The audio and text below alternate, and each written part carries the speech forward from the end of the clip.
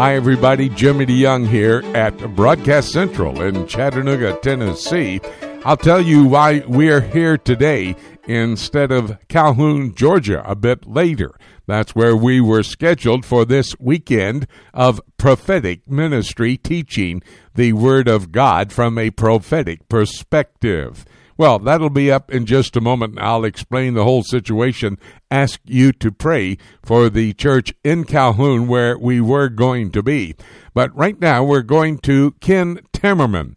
And I'm trying to do this very quickly because we're catching Ken at the airport, getting ready to board an airplane. No matter where you go, Ken, you cannot hide. And so we've got you to talk to us about geopolitical events happening around the world. And let me get right underway. The United States and Israel, according to reports I have, and their top military are on alert for Iran to exploit the D.C. political mayhem that's going on, even that surrounding the inauguration. What can you give us on this? Well, Jimmy, I don't expect there will be any trouble for as long as President Trump remains in command of the United States military. The Iranians understand very well that the president will not allow them to get away with any attack. The Israelis are right, obviously, to be on alert, but they are almost always on alert, wondering what the Iranians are going to do and their allies, Hezbollah. But I do expect the Iranians to challenge President Biden very early in his administration, and in fact, I believe he will face a series of national security challenges in the early weeks and months of his administration. Well, talking about that, I understand that Iran is doing everything they possibly can as it relates to being able to restart that Iranian nuclear deal that was put in place under the Obama administration. But are they wanting to restart it, reset it, renew it? I mean, because of the fact that they are developing, or they are enriching uranium at about 20% right now. That's not exactly what the Iranian nuclear deal called for. They'd have to take a step back. What are your thoughts about this? Well, that's right. And remember that Joe Biden ran on a platform of immediately resuming the Iran deal, as if he could just walk back into it without any implication. The Iranians, as you mentioned, have already broken all of the restrictions, and to think that they will just go back in the box, to use the phrase of Jake Sullivan, the incoming national security advisor, I think is foolhardy and naive. The Iranians are not going to give up 20% enrichment. They are not going to give up their new generation, far more advanced, far more productive centrifuges for nothing. They're going to demand that the United States lift all sanctions immediately before they do anything. And once we lift sanctions, who knows what they will do? They may not fulfill any of their promises. In fact, I don't expect them to do so. So this is going to be a great challenge for the incoming administration. They are committed to the Iran nuclear deal, but they're going to find that the Iranians themselves are no longer committed to the limits of the deal. I just wanted to remind you that Ken is at the airport. You can hear the noise.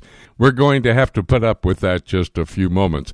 Ken, it looks like Mike Pompeo, the outgoing Secretary of State, is going to stay busy at the task until he has to leave office, warning that the Islamic jihadist organization, Al-Qaeda, now has a new home base, and that is in Iran. This is not a good development, is it?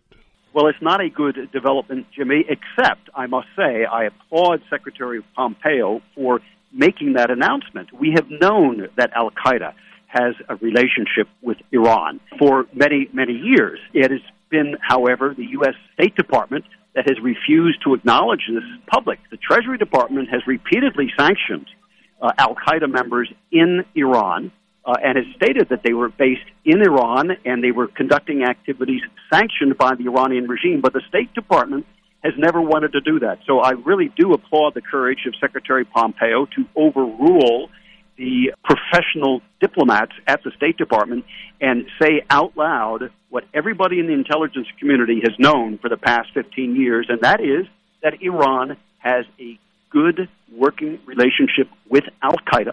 And when they want to help al-Qaeda against the United States, they do. Ken, let me stay with Iran just a moment more. Looks like Iran is trying to deepen their roots in Syria, despite signs that the Syrians may no longer say that Iran is welcome in their nation. What do you know? Well, that's going to be very interesting to watch this development. Yes, the Iranians want to remain in Syria. They want to keep that land bridge open through Iraq so they can resupply Hezbollah from Iraq, through Iraq, and through Syria directly into Lebanon. The Syrian regime is making some noises, some suggestions, floating a trial balloon that they would like to see Iran step back from Syria because they believe that the Iranians are essentially keeping the war going when Syria, with the help of the Russians, are trying to tamp it down and put an end to the war so they can start reconstruction. So this is going to be an interesting tension to watch develop over the next couple of months, Jimmy. And in light of that, we see Iran and China both making promises to be the biggest test for the new Joe Biden administration in 2021. Think these will be the two players bothering Biden so much, Iran and China? Well, yes, but I would add to that North Korea. So you have those three regimes that have been essentially checked by President Trump for the past 4 years. They will be challenging President Biden, again, I believe, early in his administration, in the coming weeks or months. The Chinese are very happy to see Biden in the White House. They know that he will be favorable towards them. They have paid off his son $15 million over the past couple of years. All of that is on the public record. And they believe that Biden will loosen the trade restrictions put in place by President Trump and stop challenging China to allow Chinese hegemony to develop. Remember, President Trump has gone after Chinese intelligence networks in the United States over the past couple of years. He's highlighted the Confucius Institutes funded by the Chinese government in U.S. universities. He's also prosecuted a professor at Harvard University for taking money that he did not declare from the Chinese government. All of these steps are going to cease under President Biden. As far as North Korea is concerned, they have been held in check. Their nuclear weapons program has been held in check by President Trump, by his direct dialogue with the young Kim. And I suspect that he is going to do something provocative to try to cut a new deal with the Biden administration. He desperately wants to get the U.S. to lift sanctions, which Trump has not done. He's been using them as a negotiating chip against North Korea, and I think Kim is going to want to get sanctions removed, and he will dangle some kind of deal the way that the North Koreans have done for the past 40 years with the United States. He'll dangle a deal, he'll do something threatening and say, well, I'll stop this threatening behavior if you remove the sanctions, and then, of course, he won't do what he promised to do. And I have read about Kim Jong-un's growing nuclear wish list for the new Biden administration. We'll stay on top of that with you, Ken. But speaking of China, let's go back to them just for a moment. After President Trump steps aside, Joe Biden moves into the White House. After that departure and new entrance for another president, will China lead this world in the activities economically and militarily, as we know they are moving to do towards that today? Well, the Chinese are making great strides, both economically and militarily. They've introduced fifth-generation fighter jets. These are stealth aircraft. A lot of the technology has been developed by the Chinese themselves, although they have bought, borrowed, and stolen whatever they could from the United States. And they've been doing that for the past 25 years. As far as the economy is concerned, I've seen estimates from economists that the Chinese economy will grow by 8% this year, which is a phenomenal growth rate, and they will soon become the world's largest economy, especially if the Biden administration doesn't stop these shutdowns of American cities and American states and American industry. China will soon overtake us as the world's greatest economy. And one more thought I want to bring to your attention before I let you go. I know you're at the airport just about ready to board an aircraft.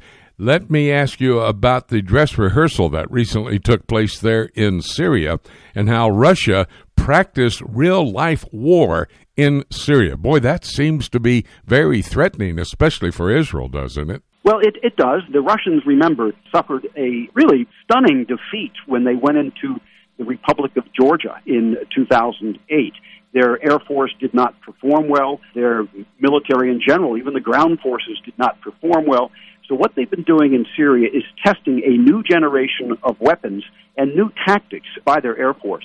And interestingly, they are not using smart weapons very widely. They're using dumb bombs and carpet bombing and cluster bombs against Syrian populated areas, against cities and hospitals, so all civilian targets. But they're bringing out all of their prototypes, their weapon prototypes. They tested the Sukhoi T-50 fighter bomber even before it had been equipped with weapons. They were test flying it in Syria in combat conditions. So they are trying to get combat experience for their flight crews. They're trying to battle test their weaponry. And don't forget, there's a commercial aspect to this as well, because the Russians have fallen behind us in selling their weapons around the world so that they can claim at the arms fairs that I used to go and cover all the time for about 25 years, battle-tested. They put up that label, battle-tested, on their missiles and on their aircraft. It helps them to sell more around the world. Boy, that's a very key report that Ken Timmerman just gave us about Russia, ready to go to war from their base, their military base there in Syria at Israel's northern border. Great prophetic significance. I'll get to it just a bit later in the broadcast. We caught Ken Timmerman on the run. He's getting ready to get on an aircraft. You may have heard some noise from the announcements there made at the airport, but we had to get a hold of Ken for his analysis of what's going on. Thank you so much, Ken. Fly safely, and we'll talk again next week. Thanks so much, Jimmy. God bless. We're going to take a quick break. When we come back, David Dolan's standing by. He's got a Middle East news update for us. It's all ahead right here on Prophecy Today. The book of Revelation is God's final word to man and the timeline of the last days revealed to the Christians. This symbolism-filled example of apocalyptic literature can be difficult to understand, especially when simply reading it from beginning to end. Dr. Jimmy DeYoung's latest book, Revelation, A Chronology, takes a walk through the prophetic book of Revelation in the order that the events will take place, chronologically, sharing insights into its true meaning and doing so in an easy-to-understand and practical way. If you have difficulty understanding the book of Revelation, get your copy of Revelation, A Chronology, and let Dr. Jimmy DeYoung aid you in your understanding of this profound end-times prophecy book that God has preserved in His Scriptures for Christians in the last days. To order your copy of Jimmy DeYoung's Revelation, A Chronology, call us toll-free at 877-674-3298 or visit our website at prophecytoday.com. I want to remind you that I do have a website. It's prophecytoday.com. This is a full-service website. It will assist you in your study of Bible prophecy. For example, I have a prophecy bookstore with a number of materials that will help you as you study through the prophetic passages of God's Word. I have a number of books, DVD documentaries, and 5-hour audio series on the subject of Bible prophecy. I have a prophecy Q&A section, and then I list the top 10 news stories on a daily basis. These are news stories that seemingly are setting the stage for Bible prophecy to be fulfilled. And I will give you a prophetic perspective on those news stories. That website that you should bookmark is prophecytoday.com. Welcome back to Prophecy Today. Jimmy DeYoung here at Broadcast Central in Chattanooga, Tennessee. We were to be tomorrow through Tuesday at the Heritage Baptist Church in Calhoun, Georgia. However, this last week got a call from the pastor that what was going on in his church was not good. They found out about 10 different people, maybe up to 18, had contacted coronavirus. So out of safety concerns, we decided that we would postpone for a couple of weeks the meeting. We'll keep you posted. With this coronavirus situation, you never know what is going to take place at any time and at any place. please pray for the church there, Heritage Baptist Church, Calhoun, Georgia. Well, let me get right now to the conversation with David Dolan. I promised that. He gives us a Middle East news update, which is key to each and every one of us who are students of Bible prophecy, because David is reporting on the region of the world where the prophetic scenario found in the Word of God will be all played out. David, let me talk to you about the United States, and the headline I read, Israel as well is on top military alert because of the possibility that Iran may try to exploit the Washington, D.C. political mayhem that's going on, and even the inauguration. Now, I can understand why the United States is on high alert. Why would Israel be on high alert, David?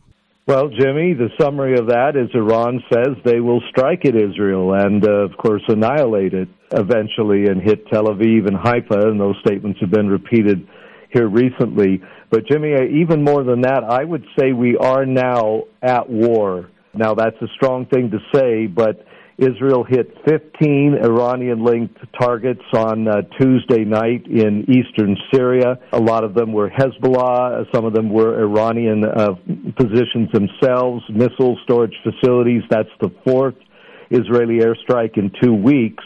And that came as Iran is staging day after day all sorts of military, quote, exercises, but very aggressive.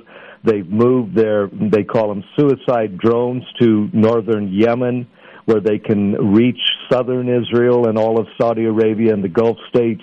They held a massive exercise on Friday, yesterday, in central Iran, where they were testing ballistic missiles and these new drones. Last week, they unveiled their new base right on the Red Sea, just near the Strait of Hormuz, where the leaders were pictured on television walking over American and Israeli flags deliberately. They just launched their largest ship, they say, in their arsenal into the Red Sea this week, and their ally North Korea parading its new range of weapons. So really fighting is already going on. The tensions are extremely high. And, of course, the transition in Washington, a lot of people out of their positions, including Homeland Secretary Director, and the struggle over the presidency and all that's gone on, certainly gives an extra window of opportunity for Israel's enemies, for America's enemies, but Israel's enemies, they're the same. And the Israelis, as the defense minister Benny Gantz said on Tuesday up at the Golan, we are fully prepared for any attacks near or far, and even though we're heading into another election and political instability, we're watching very, very closely what's going on.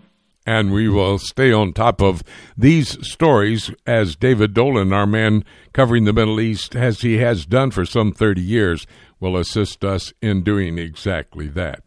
Well, I understand that Israel will urge Biden to work with the Saudis, in light of what you're telling us here, and other Arab states against this Iran strategy. Is there a strategy being put together by the Israelis for that to happen? Well, they are prepared for all eventualities, basically, and we had comments from the president of Iran this week that it's the United States that's the enemy, not just Donald Trump. In other words, Joe Biden also will be considered an enemy. The alliance between Israel and the United States still remains strong, but the Israelis are certainly very nervous over the political standoff in the U.S., and the Israelis are just going to be, as strong as they can, as on alert as they can. But they're very, very worried, Jimmy. This is probably the most delicate time that I've seen between the standoff between Iran and the United States and Israel. Saudi Arabia, of course, in the target hairs of the Iranians as well. And Israel certainly believes that the policy that Donald Trump adopted, tilting more towards the Saudis, was the right one. And actually, Jimmy, they're not worried that much about the nuclear accord. The Iranians now openly enriching uranium up to 20%. They're in such violation of the previous one. It doesn't look like they're going backwards on that. And they're assessing there's very little chance that will go anywhere, even if Biden would like it to. Talk to me, David. Do you believe what you've been telling us will have any effect on the upcoming Israeli elections taking place in March? Well, it will. Security is always one of the main campaign issues in any election, this being the fourth in 2 years. What it's doing is the new right-wing party, New Hope, is taking an even stronger stand against Iran than Benjamin Netanyahu has taken, at least verbally. You know, that may attract even more votes. The latest polls show it gaining strength. And that, of course, is a former ally of Netanyahu who's leading that. And it's just a muddle. We've set a balagan, 16 parties running, at least 12 expected to get into the Knesset, but definitely the right wing is taking a majority of the vote in all the polls, up to 55%, but who will be the leader of that pack? That's the main question. And we will, again, stay on top of that story as well with David Dolan. I noticed that Israel this week announced some new Jewish settlement homes there in Judea and Samaria. Are they not risking Biden's anger over doing something like that? What are your thoughts? Well, definitely the policy will revert to the more traditional American view that settlements are illegal and, you know, no more building of that. And the Israelis recognize that, but that may be the reason that they're sort of scrambling to get as much done as they can right now. But again, Jimmy, the assessment currently is that the internal struggles in the states are so strong now that there's not going to be that much focus outside of the country for the time being, unless, of course, a full war begins, Iran attacks American targets or something, then there's no choice but to turn the attention this way. But apart from that, they just don't think there's going to be that much actual pressure right away because of just preoccupation with the crisis the coronavirus, too, and, of course, that's surging again in Israel, over 9,000 cases every day this week, a new record there. So eyes are elsewhere at the moment. David, I read a very interesting article just yesterday that was talking about one of the top rabbis, and this was the chief rabbi for the Sephardic element of the body politic of Israel. He was making a statement that America is collapsing and Israel must step up as the new world power. Is that wishful thinking, or is it braggadocio, or what is that? Well, I think it's exaggerated to say that Israel would become the new world power, but the fading, as it were, of the U.S. is being touted everywhere. The Iranians were boasting about that this week. The Turks were, the Russians were, the Chinese were, the North Koreans were.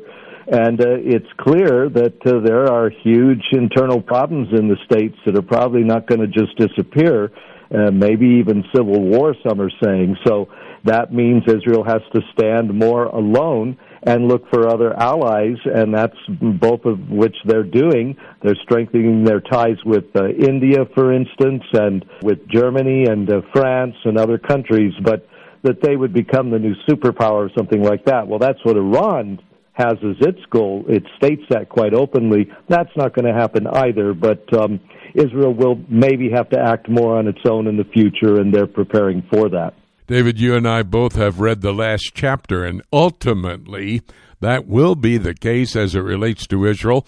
When Jesus Christ returns to the earth, sets up his kingdom, he's going to do that from the city of Jerusalem, and the nation of Israel will become somewhat of a superpower. So that's an exciting time to think about. It may not be happening right now, but looking down the halls of history, we'll see that happening pretty quickly, I do believe, don't you? I do, and as all I can say is, Maranatha, Lord, come, because we need him very, very badly. But yes, Israel will survive. It's strong, and it's going to continue to thrive, and Jerusalem will remain the capital of the Jewish state until the end. The scriptures are clear on that. A great statement there. Maranatha, Jesus, come quickly. Praise the Lord. That's going to be my thought as well. David, thank you so very much for this Middle East news update. As I said at the beginning, it's key for all of us who are students of Bible prophecy. We so appreciate your understanding of the prophetic word of God, but your knowledge of what's happening on the ground there in the Middle East and in particular in Israel as well. Thank you, buddy. We'll have another conversation next week. I'm blessed to do it, Jimmy. God bless. We're going to take a quick break, come back with Winky Madad. want to talk more about the Biden administration and the Jewish settlements. He lives, Winky does, in one of those settlements and has a very interesting story to tell us related to Menachem Begin and Joe Biden. That's all ahead right here on Prophecy Today. Every believer needs to understand Bible prophecy. Whether you're a novice or a student, we are here to help you. Just visit prophecytoday.com and click on the link for the Prophecy Bookstore. There you will find a large selection of CD sets, DVDs, and books for the Bible prophecy student written by Dr. Jimmy DeYoung and other prominent scholars. While you're there, be sure to check out Dr. DeYoung's latest series called Presidents, Politics, and Prophecy. This series examines how God has used human leaders in general, and specifically the last 7 U.S. presidents, to set the stage for Bible prophecy to be fulfilled. This was shot on location in Washington, D.C., and is available on DVD or as a 10-hour audio series on CD. Be sure to check back often for special deals. You can visit prophecytoday.com and click on Bookstore, or you can go directly to prophecybookstore.com.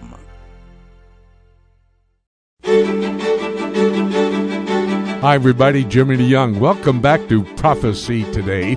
We move into our second half hour of the 3 half hours, 90 minutes I have asked you to give me every week so I can give you my broadcast partners around the world who will deal with the issues in the region where they may be covering all current events.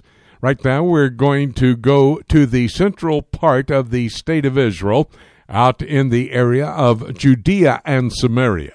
Some refer to that as the West Bank, but it's God's word that calls it Judea and Samaria, a piece of real estate promised to the Jewish people by God's word and God's men. That is an absolute promise that cannot be broken. God made the statement.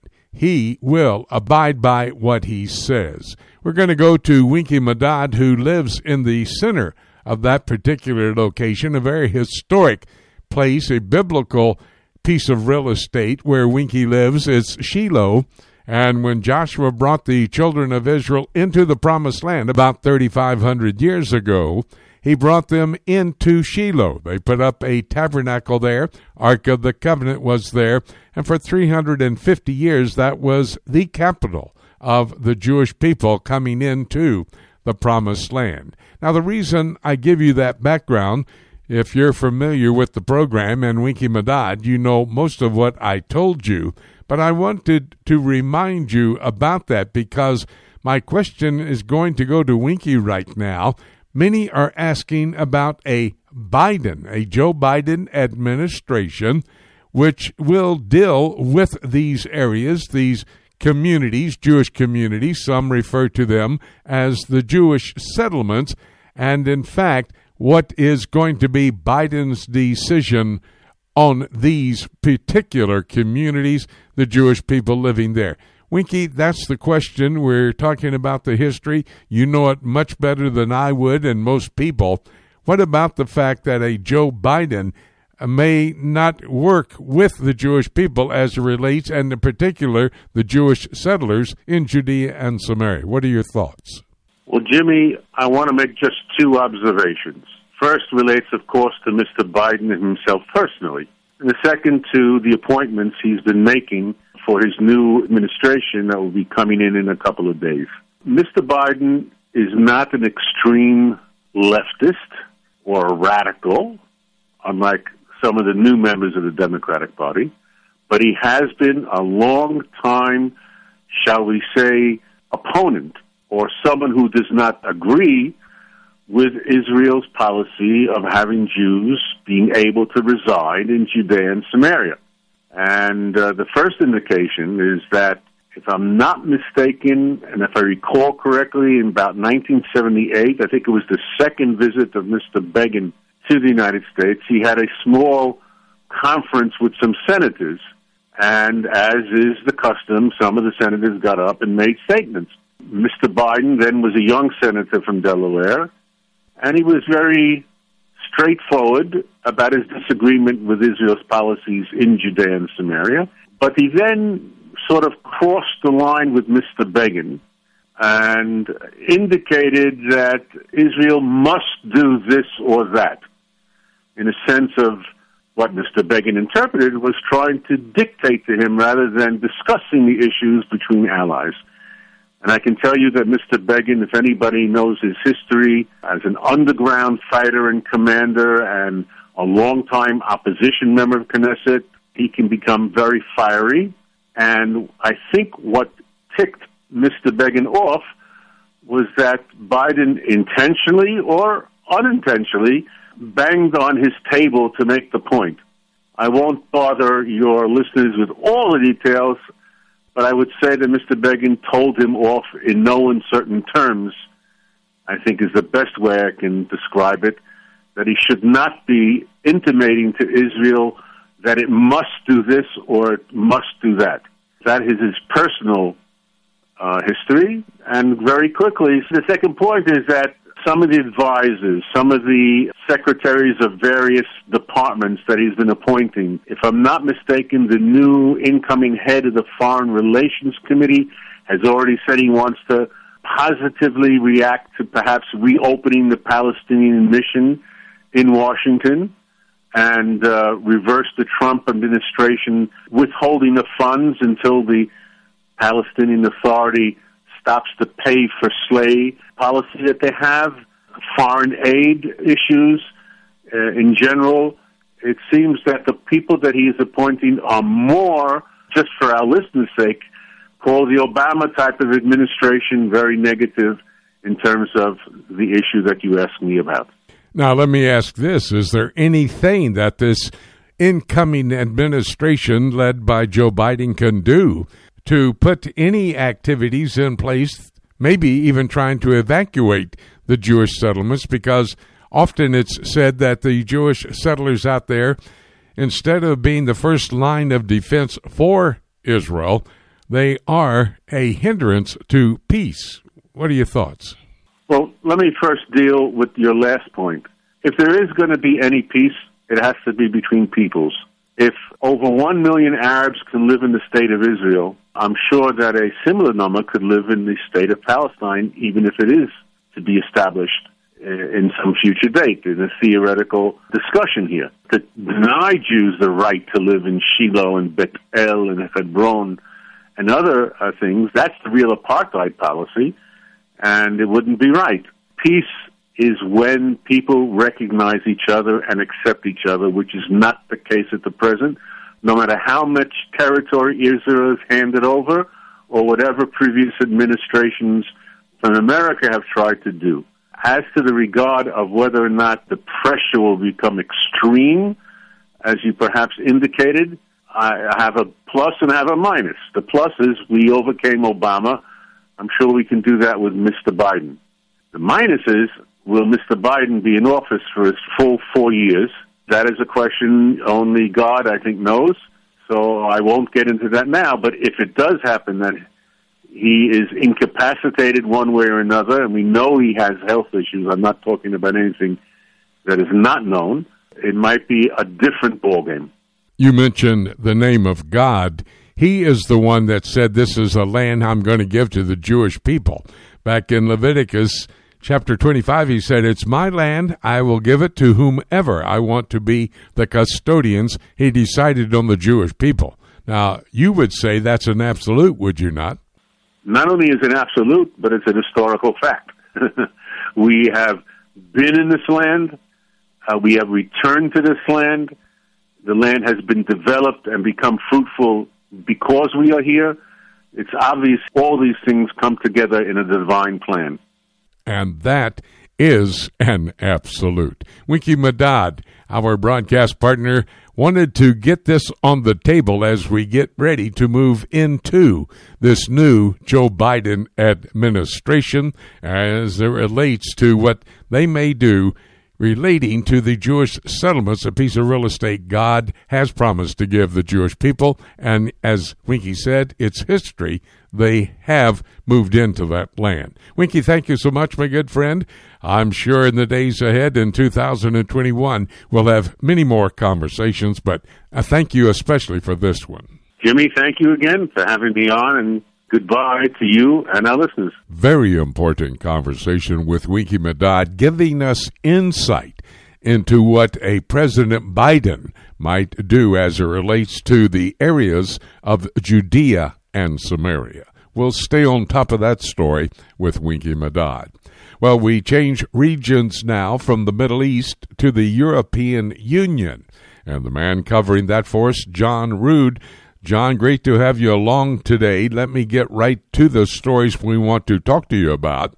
European Union is warning that Iran's enrichment of uranium up to a matter of deep concern. What can you tell us about that? Yeah, the EU has come out with, a very strong opinion. The European Union Foreign Policy Chief, Josep Borrell, who we frequently mention, has said Iran has to avoid further escalation. And Iran, of course, is taking advantage of this precarious time, a difficult time with government in the United States. And so they have now openly enriched the uranium to 20% level. Under the previous, what we know as the Iran nuclear deal, the enrichment level was 3.67%. So there are concerns about this, and the EU is making a stand. It's a very serious development. It appears that there's no reason for such a escalation in the enrichment unless it is used in some form for nuclear weapons or it's a step in that direction. And at the same time, European Union getting a warning from Mike Pompeo, Secretary of State, for a couple of more days. He making the statement that Al-Qaeda has now a new home base that's in Iran. So this should enhance this concern from the European Union, should it not? Absolutely. Indeed, Secretary of State Pompeo has said that Iran and Al-Qaeda are really now partners together in terrorism. And so they have their apparent new home base in the Republic of Iran, and they need to proceed a bit within the framework and rules that the government there would give them. But, of course, Iran has been cited as the greatest threat to security, stability, and peace in the Middle East. And so Al-Qaeda within their borders, plus a nuclear proliferation, a very dangerous situation. Well, it looks like the European Union may go back and rethink their support for continuing that nuclear deal, the Obama nuclear deal with Iran after all that's going on right now. John, talk to me about this headline that I read. It says, "From dangerous fantasy to reality in 7 years," revealing that the European Union is talking about a uniformed service. Now, that sounds to me like we're talking about a military operation for the European Union. What's the latest update? The EU has a long history of military operations, but it's usually the nations of the EU that send their own delegations and troops, and they work under an EU command. But this is the very first time that there is a dedicated European Union military uniform. And so this goes to what's known as Frontex, which is the European Union's combined border force and Coast Guard. And so we understand how the European Union operates, that it's sort of a step-by-step approach to what can be received and welcomed. And through the years, I've seen many hybrid uniforms in various conferences or presentations. But this apparently is the first one that really has the EU insignias, flags, and so forth. And we have to take note here as well that, the EU Commission president right now, Ursula von der Leyen, she was formerly the German defense secretary. And so she's been calling for the EU to have credible military capabilities. That's her specialty. So there's more into this story, Jimmy, than just meets the eye as something in the background. It's really a significant statement that we're here and the Euro Army is on the way. John Rood is the man covering the European Union for us because we do believe that would be the infrastructure for the revived Roman Empire, a major player in the prophetic scenario found in God's Word for the future. John, thank you very much. Appreciate it, buddy. We'll have another conversation next week. Thank you. That's absolutely the truth of what's happening. Thank you for everything. John Rood always comes to the broadcast table with information, a update on the European Union and how the political activities there in Europe are indeed helping to put in place and set the stage for Bible prophecy to be fulfilled. Well, from Europe, the European Union, to American politics, that's what we want to put on the agenda right now as we bring to the broadcast table Sam Rohrer. Sam is not only involved in the political arena, having served as a state senator for a number of years in Pennsylvania, but he is also involved in the media. He has a national radio program, Stand in the Gap Today, also a national TV program as well. And he is indeed a very key player as it relates to the pastors here in America. He's the president of the American Pastors Network. I want to talk to you, Sam, today about the coronavirus. We'll get to that in a moment because of a letter that I read that you sent out to the pastors. But let me ask this question first. Because of your involvement in the media, do you believe that there is a time unfolding in our world today, especially here in America, with lots of misinformation out there? What are your thoughts? Well, I think that you were probably going very kind on the amount of misinformation. I think in reality we're living in days of deception, greater perhaps than anything that anyone who's listening to this program probably has entertained. Now, you can call it propaganda, you can call it disinformation, or you can just call it flat-out deception. But it marks both the media. The president referred to it as fake news. Well, it's not just fake news. To me, it's distorted truth. And we've been seeing that in the media. It's happening all around us as we do this program right now. There are efforts to not only silence the communication that goes out, but it's also to reinterpret and put out what somebody else wants it to be. It reminds me just so very, very much what Christ told his disciples in Matthew 24. First thing, don't be deceived, and then later tells them about false prophets that will arise. And I think we are seeing that in a remarkable, not good, but just a remarkably enhanced fashion. So, yes, deception is what marks the information of the day, unfortunately. Well, I do like that word deception better than I do the word misinformation.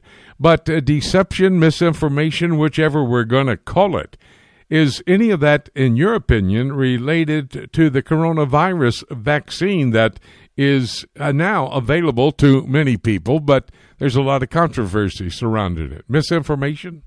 Yes, Jimmy, I absolutely do. I feel very strongly about that because we, on our Stand in the Gap Today radio program, we have covered this whole matter of the coronavirus policies, as I'm calling them panic policies. A virus arises, invisible, shuts down the entire world. The nations of the world, the governments of the world proceed immediately as if they had the song sheet in front of them, and like a coordinated orchestra, begin to implement the same policies of lockdown and distortion of living and put things into place, as we've seen in this country, that's literally affected every aspect of our life, from the way we work or do we work, and which is essential and not as essential, to how we school our children, or if we school our children, to whether we gather as a family, to whether we can either gather for a wedding or a funeral, has affected our worship across this country. Nothing has ever been greater than this, but into that comes the matter of the vaccine.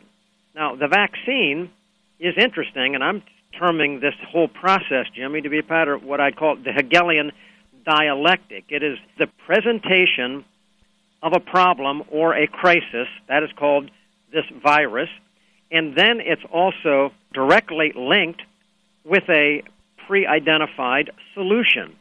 That solution is a vaccine.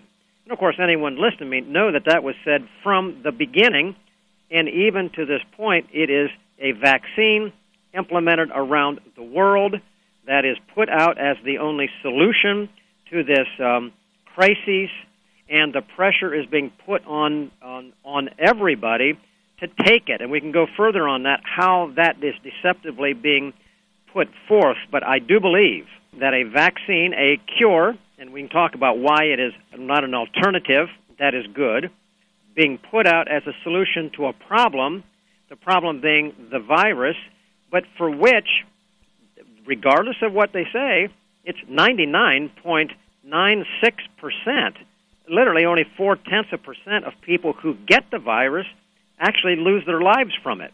It's a problem that you cannot quantify in terms of fatality, and you have a solution called a vaccine that is being pushed by the governments of the world onto people, forcing them through various deceptive mechanisms to take it, to diminish their cautions, and to embrace it. And we can get into some of that, how that's being done. But it's very real. I feel very strongly about it, and I feel it falls into the category of major deception.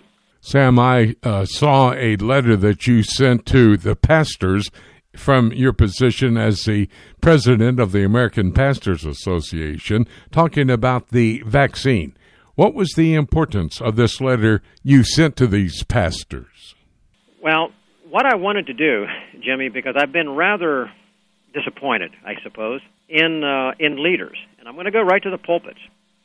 So many in the pulpits, in regard to this vaccine, this purported solution, that are not even themselves investigating what it is, what it could do, what even the manufacturer is saying about the warning signs about this vaccine, and instead promoting it to their people as if it's an answer from God. And actually, some pastors have actually said it. I sent the letter out to pastors, trying to put in front of them some questions. Consider, I said, just consider. Have you considered what this vaccine is about, what it is purported to do? Do you know what it will do? Do you know what the risk and the benefits are to it, as even given by the manufacturer? And I provided for them a link to a Stand in the Gap Today radio program with a doctor that I had on. We talked about it in depth. I provided a transcript, and I provided an access to a short video where probably 30 different medical experts, immunologists, and others from around the world all together raised question one after another about the problems, potential problems with this vaccine, and why it will not or cannot deliver the promises that are being put forth. That's what I sent to the pastors. I think that would be great information that the entire body of Christ would be able to have available to them as well. Is there a spot on your website which they could go to, and could you give us that link so we could send them there? They can find the transcript and a report, a study, and an analysis that I have just completed using the Pfizer vaccine, their own fact sheet, their own materials as the source of the comparison. And that can be found at AmericanPastorsNetwork.net, and it'll be at the bottom of that front page when they go there, AmericanPastorsNetwork.net. And they can download that study and some other information right from that page. Is it a viable possibility, Sam, that ultimately the government can make this a mandatory vaccine? Everybody has to take it in order to be able to do business, to travel, for whatever reason they want. And could this be another form of government control of the people? Yes, it will be a measure of control. However, I don't expect immediately that government will mandate the fact that someone can be forced to take something through their skin given by government. What is happening right now, Jimmy, is very, very, again, deceptive. What you're having are third-party entities. You're now having the International Travel Organization, for instance, that are saying that very soon coming up, and they have it already in place, that unless you have a COVID passport meaning you have a certificate that is linked to your smartphone that proves that you have gotten the vaccine. That phone has a tracer on it that can trace you around the world, and that's a part of this whole vaccine effort. They will say you cannot board an airplane unless you prove that you have taken this government vaccine. it is being tied into the move towards digital currency that is being more talked about regularly, and I think you're going to see in probably in a matter of months, digital currency, get rid of cash, and the linking of the access to your currency being predicated upon you having taken the vaccine. There is plenty of discussion out there relative to not being permitted perhaps back to school or to the workplace until you can prove you have taken or submitted, I'm going to say, submitted to this government vaccine. It's actually a drug. It's actually not truly a vaccine, but it's being presented that way. And Jimmy, that's what's happening, and that reminds me so much of what it will be in the days of the rise of the Antichrist, the man of sin. We know biblically that the world is going to have something in place by which this man of sin, this globalist system, are going to have to make people accept it, or they won't be able to buy and sell, as an example. Now we're already seeing that literally before us, and so even right now, if a person takes the vaccine, they have to sign a consent form. The consent form, which nobody's talking about, the consent form says that they have read all the material about the vaccine, that they understand it. Well, nobody understands it. Number two, they read it and they have compared the risk versus the benefits, and they have considered it. Nobody knows what that is because they don't know what the risks are yet because the studies are still ongoing. And thirdly, they give up and they give away all legal right to sue.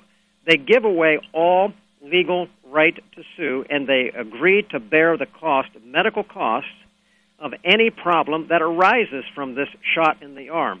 And the other thing that they do is that they sign and give away the ability of their privacy of not only the vaccine to themselves, but their health issues, and it permits it to be transmitted literally worldwide through a mechanism, an entity that will take this information and connect it with whoever government wants to around the world. And I'm saying, we're just raising the question, I'm saying, who would do that? Who would want to give away all of those rights? These are matters of deception we're talking about, Jimmy. It's a big issue. It really, really is, and that's why we're trying to let people to know and say, check it out. Please, check it out. Don't take the government's word or any other quote-unquote expert. Read the materials, and I say if they go to my site and read what that material is, they will understand very, very clearly. It's not my opinion. Just read what the manufacturer says, and they can come to their own conclusion. But for me, I'm not taking it. I think that you've almost convinced me not to take it either. Very interesting conversation with Sam Rohrer, who is the president of the American Pastors Network, communicating with them about the issue we've discussed in the last couple of moments. Sam, give that link one more time for people to go to if they'd like more information and your letter. Absolutely. The American Pastors, plural, American Pastors Network.net, and at the bottom of that front page, they'll see something there with a Pfizer or vaccination information. You can take and download it from that page. Thank you so much, Sam. Appreciate it. We'll have another conversation, I'm sure, about other issues down the road. Thank you, Jimmy. We're going to have to take a break. When we come back, one more broadcast partner, David James. We're going to be talking about a great life and ministry of two precious people, husband and wife, Harry and Millie Ballback, now with the Lord. You don't want to miss that conversation. All ahead, right here on Prophecy Today.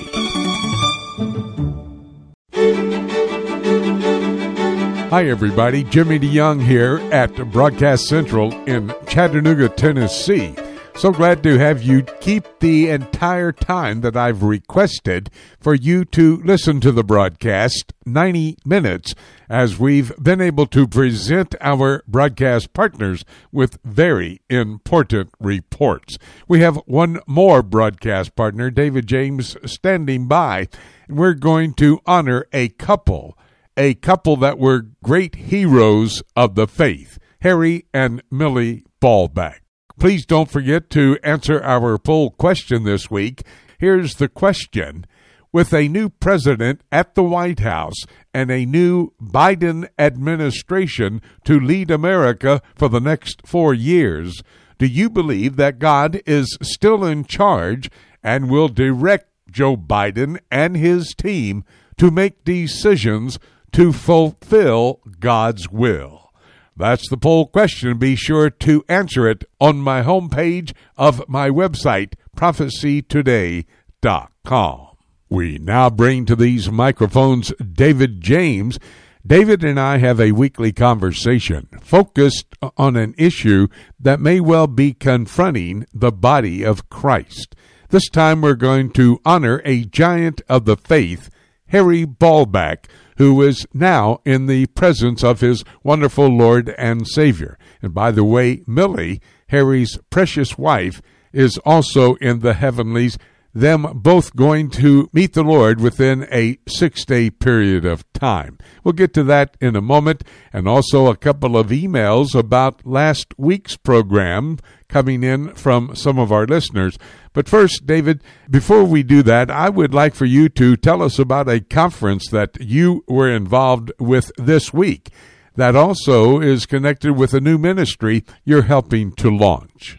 Sure. Well, thanks for the opportunity, Jimmy. A couple of years ago, our listeners may remember that I contributed to a book titled What is Dispensationalism that had 17 different authors, and the managing editor of that book was Paul Miles, who is a missionary in Ukraine, the founding director of Grace Abroad Ministries, and we had met through a Facebook discussion group as he was trying to find contributors for the book. Interestingly, as it turns out, his uncle was the founder of our church in Paris, Illinois, and he still attends there, and Paul's dad was just a year behind me at the engineering school where I got my undergrad degree, although I didn't know him at the time. And so Paul grew up just 20 miles from where we are now. Anyway, Paul and I and a few other guys have come together to start a new ministry alongside our existing ministries called the International Society for Biblical Hermeneutics. The purpose of ISBH is to provide pastors and missionaries throughout Europe and really throughout the world with resources that are based in a literal, grammatical, historical hermeneutic. And we're focusing on especially the gospel, the biblical gospel, and dispensationalism. So this week we did a Zoom conference with several speakers presenting papers related to the doctrine of salvation, and I presented 3 of those papers, and I'll have those up on the Alliance for Biblical Integrity website in a few days. Boy, that sounds like a great opportunity to come together and form an organization that's going to help build up the body of Christ, how to interpret the Word of God, not only the prophetic word, but the entire 66 books of the Bible. We'll be praying for you, David, and this new organization. Now, before we get to our main topic, honoring a great giant of the faith, Harry Ballback, I thought that it would probably be good for us to respond to some listeners' emails that we received concerning last week's program. And actually, that was something of a mixed bag. Share them with us.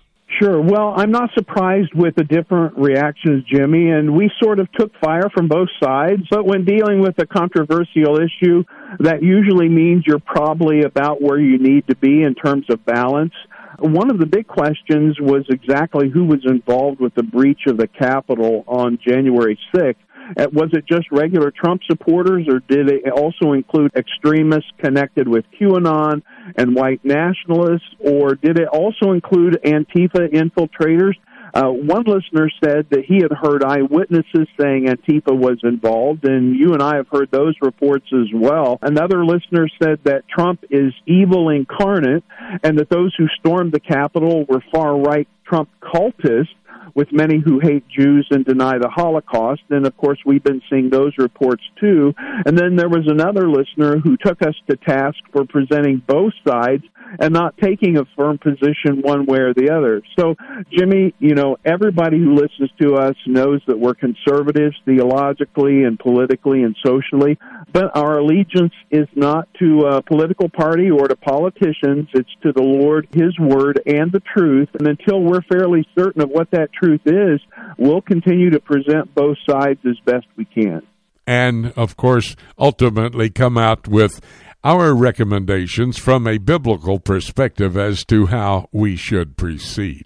Well, that aside, everything that we wanted to talk about before we focused our conversation on honoring a giant of the faith. You know, over the years, David, people have heard us as we've honored heroes right here on this broadcast, heroes of the faith, something similar to what you would read there in the book of Hebrews chapter 11. These who have gone home to be with the Lord. We want to do that today to honor Harry and Millie Ballback. They were dear friends of both of us, David, and over the past week or so, they both passed into the Lord's presence within a few days of each other. Well, you mentioned heroes of the faith, and Harry and Millie Ballback were certainly that for me and my wife and our family. I know that in today's world, it's easy to have our attention drawn to the high-profile leaders who failed, but much more important, I think, is to remember those who've run the race and finished well, you know, thinking of Paul's words to his disciple Timothy just before Paul faced his own death. Harry died less than a week short of his 95th birthday, and Millie, who was his wife of over 70 years, went home to be with the Lord less than a week before Harry did. He was with Word of Life from the beginning and served in one way or another for almost 80 years, which is incredible.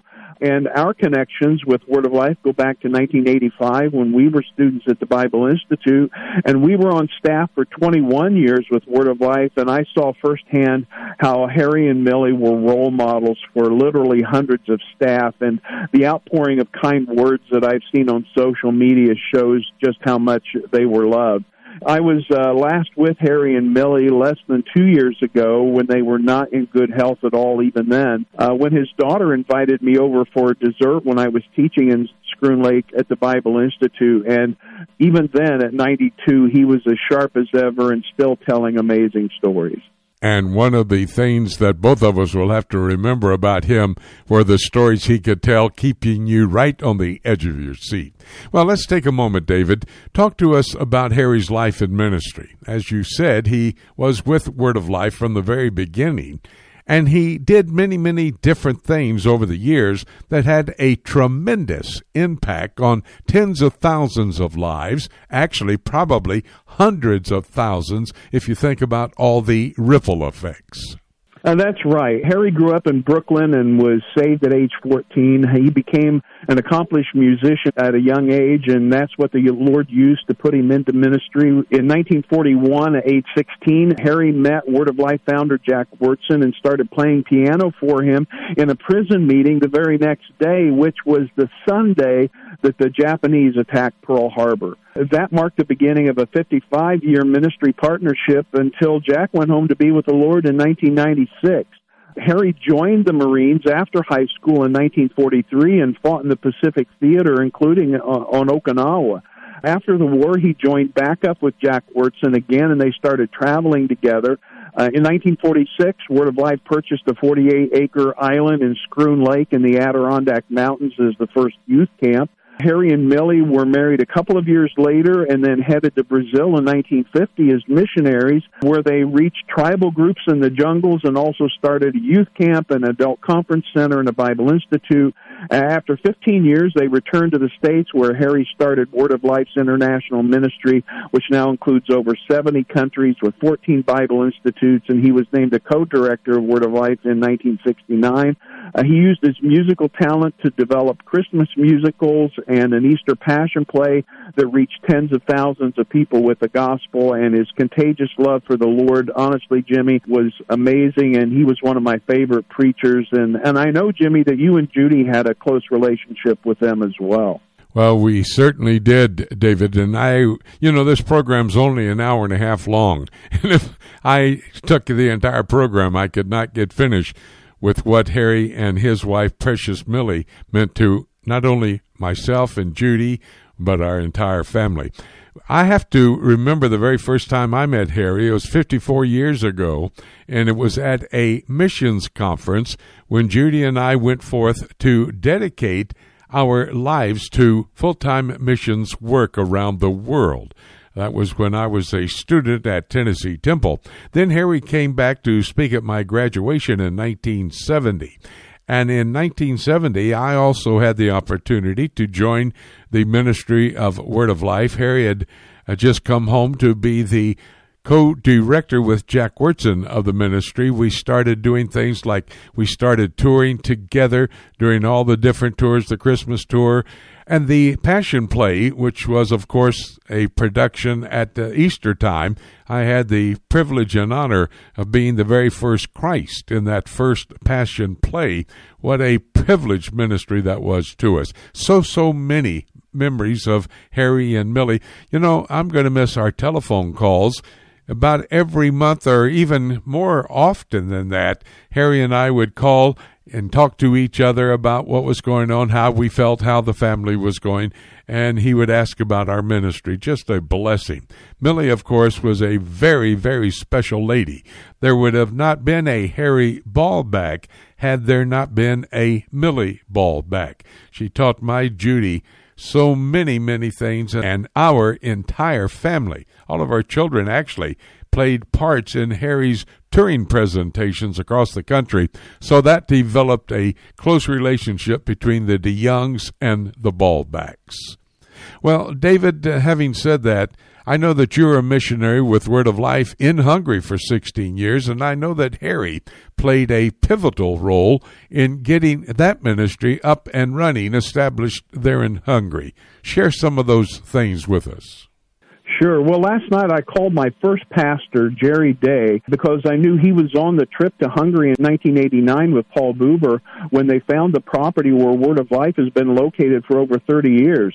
After World War II and the Soviets got Hungary in the post-war negotiations, most royal families fled to the West, leaving behind properties all over the country, including the incredible mansion and 80 acres that now belongs to Word of Life. And it was being used by the Communist Trade Union as a youth camp. And in the spring of '89, before the Berlin Wall fell in October, it was offered to Word of Life, who thought that Word of Life had a lot of money, being an American organization. Well, Harry was there for the negotiations, and he had to tell them that Word of Life simply had no money to purchase the property.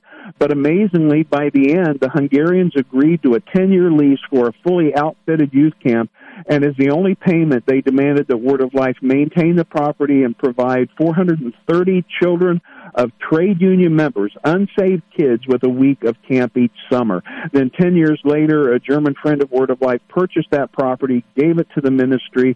We arrived there in 92. In 94, we opened a Bible Institute, and students from over 50 countries have studied there. My son's a missionary there, and all this because of God using Harry as one of the many men to make this happen. An amazing story. It is an amazing story, and not only was Harry a fantastic preacher, my favorite preacher as well, everything was just so fantastic when Harry would open up the Word of God and start to preach it. But not only was he that, he was a great negotiator. I know that as well. That's how that property came there in Hungary to Word of Life. Well, David, thank you for reminding us that we do honor these giants of the faith as we see them go home to be with the Lord. And it's a blessing to be able to think about how they affected our lives and the lives of probably millions of people when we come right down to it. Great time of discussion about Harry and Millie Ballback. But we'll have another issue next week, so we'll look forward to that, David. Thanks, Jimmy. I really appreciate it. We're going to take a quick break. We'll come back after that break, and we'll take a look at the book, Open the Bible, and talk about exactly how these events that have been discussed with our broadcast partners are setting the stage for Bible prophecy to be fulfilled. All of that ahead right here on Prophecy Today.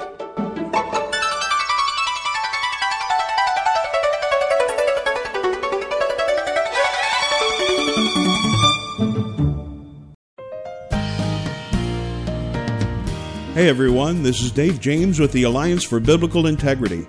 You hear me each week discussing current theological issues with Jimmy DeYoung on the Prophecy Today weekend broadcast. We founded the Alliance for Biblical Integrity because we saw a need for an apologetics and discernment ministry that would be an important resource for local churches, schools, and ministry organizations that face ever-changing theological challenges in today's world. I teach many different courses and seminars in the United States and around the world, and can tailor the seminars for Sunday schools, Bible studies, and church services, and the courses for weekend conferences of 6 to 10 hours. For more information, you can go to the ABI website at biblicalintegrity.org. That's one word, biblicalintegrity.org, and click on Courses and Seminars on the main menu. You can also contact me personally through the contact page on the ABI website. I look forward to hearing from you.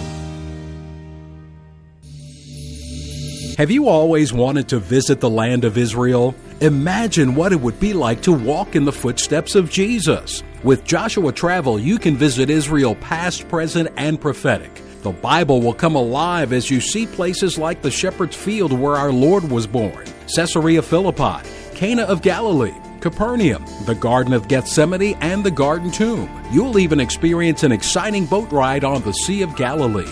You'll visit each site with Bible in hand as we take the time to not just visit the sites, but to help you understand their importance to our biblical heritage and to our prophetic future. We will place special emphasis on the eternal city of Jerusalem, the most important city in the world, and the place from where Jesus will rule and reign one day. Call Joshua Travel today at 423-821-3635 to find out more about this trip of a lifetime, or you can visit us online at joshuatravel.com. It's time right now here on Prophecy Today for us to take a look at the book. You know, the Prophecy Today weekend program took us around the world to make contact with our broadcast partners so that we could get their reports on current events happening in this world that may well be setting the stage for Bible prophecy to be fulfilled. These reports are key to helping us to understand why things are happening in our world today. I hope you were able to hear all the reports. However, if not, I want you to go to my website, prophecytoday.com, then to PTRN. It's on the right-hand column of my home page. There you will find these important reports, conversations that I had with my broadcast partners. After you listen to these reports, or the ones that you may have missed, be sure to pass along the link to family members and friends so that they can be informed as well. That's prophecytoday.com, PTRN, Prophecy Today Radio Network. Now let me take a moment to give you my prophetic perspective on these very informative reports. Ken Timmerman, he covers the geopolitical events happening in our world, and we were able to catch Ken at the airport just prior to him boarding an airplane, and we talked about the rehearsal of a real war in the Middle East by Russia taking place in Syria. You know, a dress rehearsal is done before the real event, which speaks volumes on what we reported this week about Russia in Syria. With this dress rehearsal, actually real-life war activities there in the state just north of the Jewish state of Israel. This is all foretold in Ezekiel 38, Psalm 83, and Daniel chapter 11. A dress rehearsal setting the stage for these prophecies to be fulfilled. David Dolan is the man who covers the Middle East for us. He's done it for over 30 years, and he gives us his Middle East news update, a key report to those of us who are students of Bible prophecy. David talked about a top-ranking rabbi saying that with what seems to be the collapse of America, Israel now needs to step up to become a superpower. Well, the rabbi may be a bit quick on the declaration that Israel will be a superpower, but that's what God's Word calls for. When Jesus Christ returns to the earth at the second coming, he will establish his kingdom in the city of Jerusalem with the Jewish people and the Jewish state of Israel. That's Genesis chapter 15, the Abrahamic covenant. 2 Samuel chapter 7 says the kingdom, this worldwide government, will be headquartered in Jerusalem. And Jeremiah 31, the new covenant, says it will be the Jewish people that will indeed be a superpower. Remember, America is not in Bible prophecy, but Israel is. Winky Madad and I had a conversation, and we brought to your attention that even as the incoming Biden administration comes to power, they do not like the Jewish settlements. Israel, however, is moving ahead with building more in Judea and Samaria right now. You know why the Jews continue to expand their Jewish settlements in Judea and Samaria? It's because that they believe that God has given them this land.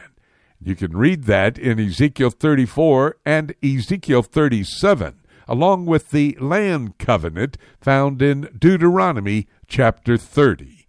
This is land that God has promised to give the Jewish people. They're moving ahead on those promises to take charge of this land, no matter what the new Biden administration may do. John Rood is a longtime resident of Brussels, Belgium, which gives him great insight into the European Union. That's why we bring him to the broadcast table. He told us of the European Union moving ahead with a uniformed military, a step towards the revived Roman Empire.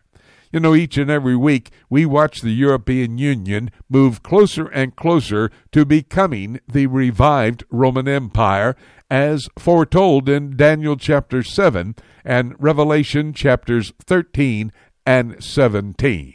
As that does happen, we can recognize how close we are to those prophecies being fulfilled. Sam Rohr came with a warning to Americans about taking the coronavirus vaccine. It's your choice. But I believe that we had a very thought-provoking conversation, an exhortation to prayerfully consider the facts. David James and I have a weekly conversation, and we stopped to remember a couple who really were heroes of the faith, Harry and Millie Ballback. I think of Philippians chapter 4 and verse 9, where Paul says, those things you've learned and received and heard and seen of me, I want you to do them. Well, Harry Ballback was a mere man, but a man used of God. I suggest we can follow the example that Harry set.